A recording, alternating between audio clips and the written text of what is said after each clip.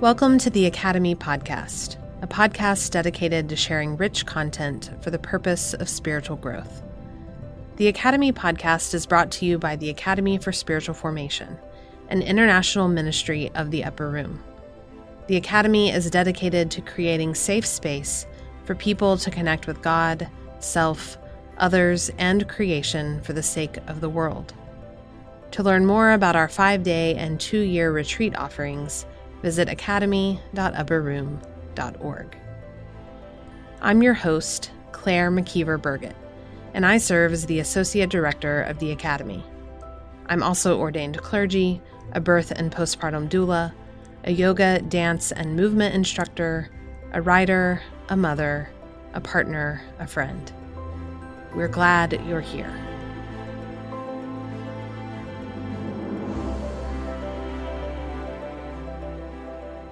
In this month's episode, we hear from Roberta Bondi about God's unconditional love for all of us.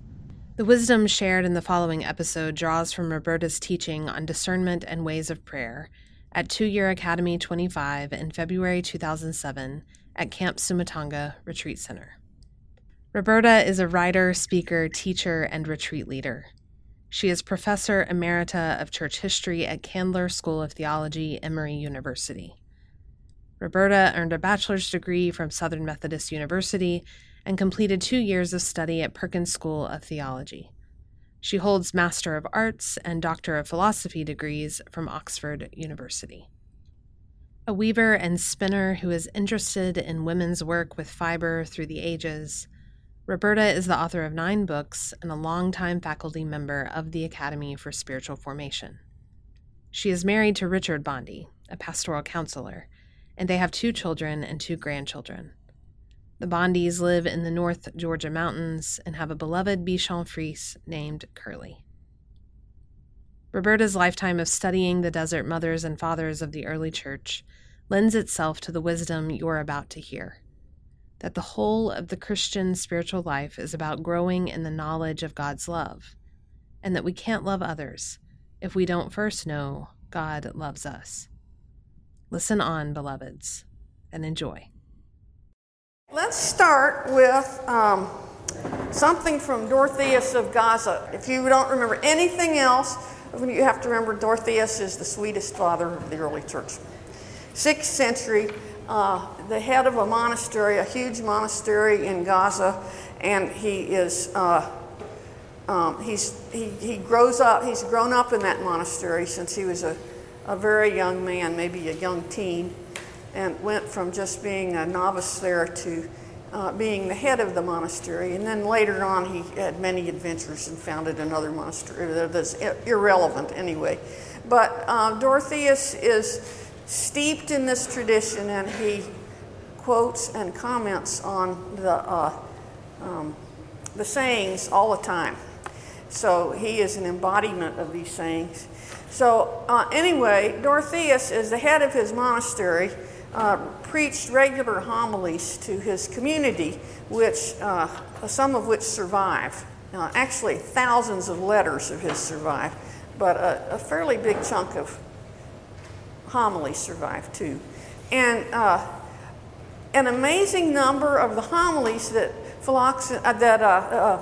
Dorotheus preaches to his monks are directed at the fact that they seem to spend a lot of time fighting.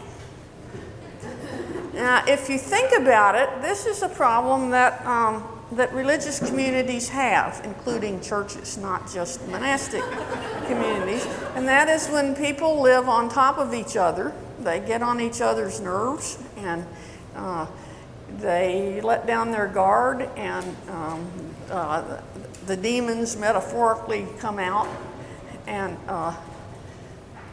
it can be pretty unpleasant. So it's not just Dorotheus who is having trouble trying to deal with the monks who are fighting all the time. In any form of ministry or teaching, or any kind of community, family life, you might have noticed it in family life, especially if you have kids and particularly if you have teenagers. This is going to happen. Now, the implication of that is, of course, that it has to be dealt with, and that is a big part of our job as Christians and human beings in lay life or ministry or teaching or even retired. Okay. So anyway, one of these homilies that Dorotheus is preaching, and he's got the same situation he always has. The monks are not only fighting, but apparently they are saying things to him like, well, I can't even love God if I've got these terrible brothers I have to live amongst. If I just didn't have these terrible people around me, I could love God. And that's why I joined the monastery, was so that I could grow in love of God. And now some of you all may have heard that at various times from other people, maybe even from the most inmost parts of yourself that you'd rather not admit to. But Dorotheus replies and says, no, you don't understand at all. You just can't, you're not understanding at all. There isn't any way that you can love God and not love your neighbor. So the question is loving God and loving your neighbor. The question and the fact is that we are called to love God and love our neighbor. All things that are created have been created in such a way that they have their energy for life by the movement toward God. It's a movement toward God in love, toward God who is love. Does that make sense? I mean, that love is really not a force in reality. Love, in one sense, can be said to be reality. The fact is, though, that's not the way we mostly experience life, not the life that we know, because of the fall. Whatever the cause of that fall is, there are, it's mythological language saying the world is not the way God intended. This is not what God intended in terms of the way God creates all things and what God wants for all things. Now, Evagrius Ponticus, who we're going to look at in a day or two, in the fourth, who's also a 4th century, one of the fathers from the sayings of the fathers, he believed it was greed, gluttony. And I mentioned that before, that he thought that the thing that got Adam and Eve in trouble, mythologically speaking, was wanting variety. So they had everything to eat in the world in the Garden of Eden except the fruit off of one tree. And they said, we want that fruit. This isn't enough. And that's what got them into trouble. Them meaning us, because the mythological language is, Dorotheus is particularly nice and explicit about that. When we're talking about Adam and Eve, we're talking about us. We're not talking about some event that once happened that we're just sort of the hapless victims of, but that we perpetuate. Desire for variety, or what we would call consumerism, is at the root of what gets human beings in trouble. And other options are listed. Dorotheus, he has a wonderful account of what went wrong at the fall. And again, it's in the context of him talking to his monks who were fighting as usual. And it's another, whatever the topic of his homilies, it always comes back to this one, which is stop fighting. You need to not fight. So Dorotheus has a wonderful account of the fall as he tells it. He says, okay, God created Adam and Eve, put them in the garden, gave them all these good stuff to eat, and then they ate the apple. Now, he is not interested in the eating of the apple. He seems to think that where the primary thing that caused and continues to cause all the trouble in the world is what happened after the apple was eaten, and that is that God appeared and said to Adam, okay, I told you not to do this. How come you did this? And Adam says, well, it's not my fault. It's her fault. And furthermore, you're the one who gave her to me. And then God says to Eve, okay, how come you ate the fruit? And she says, well, it's not my fault. It was the serpent's fault. He's the one who tempted me. Again, with the implication, you made the serpent, you deal with it. Now, that is where the first sin lies that Dorotheus has any interest in, and he says then takes over human reality. And the sin is to break all of our relationships by blaming everybody around us and not taking responsibility for our own actions in such a way that we preserve our relationships, but that we just kind of vacate the scene by saying it's not my fault. But the important thing here is that love is broken. That fundamental thing is I can't help it. It's not my fault. It's her fault, and furthermore, it's your fault, God. You put me here. I wouldn't have chosen this. I never asked for this. Here I am. You put me here. But the fact of the brokenness of life is important, really super important, to acknowledge that when we talk about the love of God. And here is the reason. The reason is this. In our natural state, we are, as God created us with the fully functioning image of God, we are drawn toward God in love. It's easy to love God in our natural state, not our broken state, our wounded state. In our wounded state, however, this is something that the movement toward God, the urge toward God, is always in us. It's never completely lost because the image of God is never completely lost or eradicated.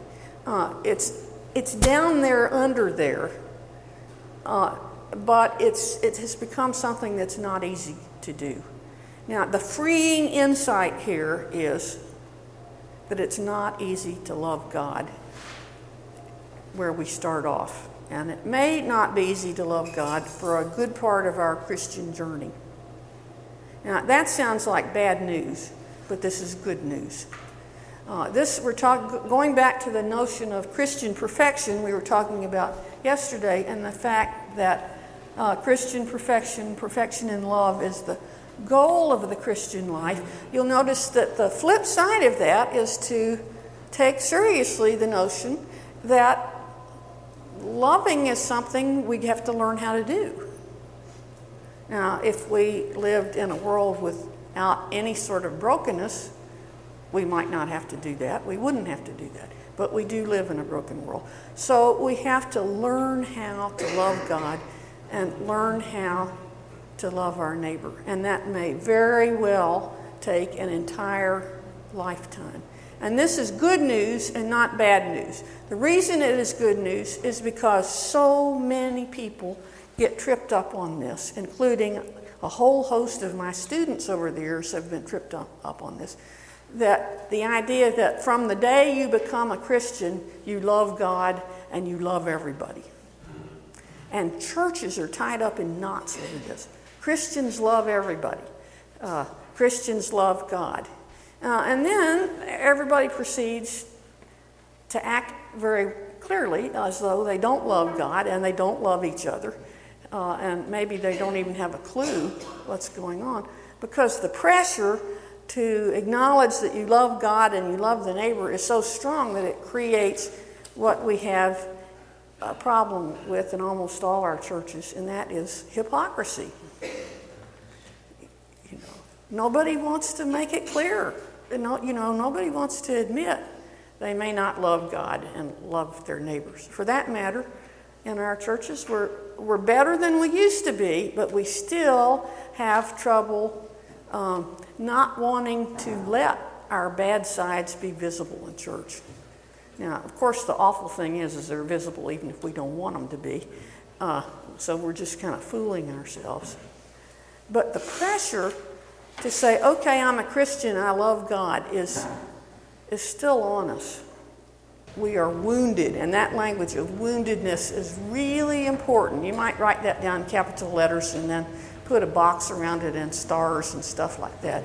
They will talk about sin, and they take sin seriously, but when it comes to growing in love of God and neighbor, really growing, they talk more in terms of the passions, and the passions are what I told you Anthony calls the great wound. We're going to talk about the passions later. Let's just say now that to think of the passions as our wounded parts out of which we act and make our decisions. And we'll talk more about that later. So at any rate, all this being the case, it is hard for most of us to love God. Not maybe to love our idea of God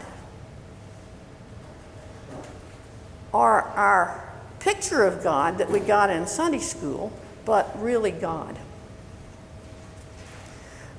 It's hard for us to learn how to do that because most of us don't know God. We know God in part, but we don't really know a lot about God, up close and personal, so to speak. Because when we, in my case, I didn't want to get close enough to God to find out, because I just assumed I get close to God, God's going to hurt me. God's always hurting me anyway. I don't want to get closer. But, I suspect there are a lot of people here who have trouble with trusting God because your experience is reality is not trustworthy. And however you think reality is, reality you know is a reflection of God. If your experience of reality is untrustworthy, you're not very likely to think that God is trustworthy, unless you're doing a number on yourself, which a lot of us do, maybe all of us do. Okay. So what we want to do is to know who God really is. We want to know who God really is. And we want to grow in the kind of up-close personal experience of God that lets us know that underneath all things is love, and that in God's reality we are loved, and that we are loved beyond measure, and that the terrible things that happen in life really do happen, but underneath all of that is the love of God. We have to increasingly grow into that knowledge of how God loves us in order to be able to love God. So the first step toward all this, and the last step, and the in-between steps, all of them, for our whole life, is to learn who God is, who is above all, first and last and all in the middle, is love, and unconditional love in the way that we never got it from our parents, and the way we never give it because we're limited and mortal. It's not because we're bad people, it's because we're limited and mortal. But God is not limited, God is not mortal, and God loves us so extravagantly that as we grow into that, we really do grow into the power also to love other people. Okay, so we start with that. I want to ask you this to reflect on. What is it in yourself, your own wounds, or your own trouble with your vision, that keeps you from really believing that God does not love us in spite of who we are, that God loves us extravagantly? What is it in you that keeps you from understanding God's love in that way so that you can love God in return and be suited then and able to love other people?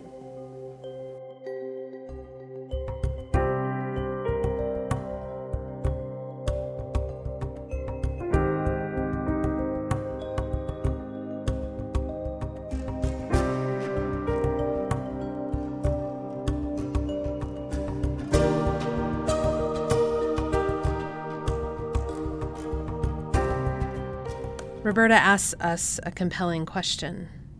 What is it in you that keeps you from understanding God's love? Nayyirah Waheed's short poem comes to mind. What about this theory? The fear of not being enough and the fear of being too much are exactly the same fear. The fear of being you. In response to Roberta's question and Nayyirah's poem and God's love, I offer another poem I wrote in response to my own journey with God, my own journey with love. You are a human being with flesh and bone, body and breath, smiles and sighs, expectations and dreams, thoughts and feelings, movements and masks, questions and sadness. You are not a puzzle to be solved, a series of data to be sorted. You are a human being to be loved. At every turn on this journey, ask yourself, what is the most loving thing I can do for myself right now? Sometimes it will be nothing at all. Other times it will be everything. Sit with yourself. Be still with yourself. You are a human being. You are love.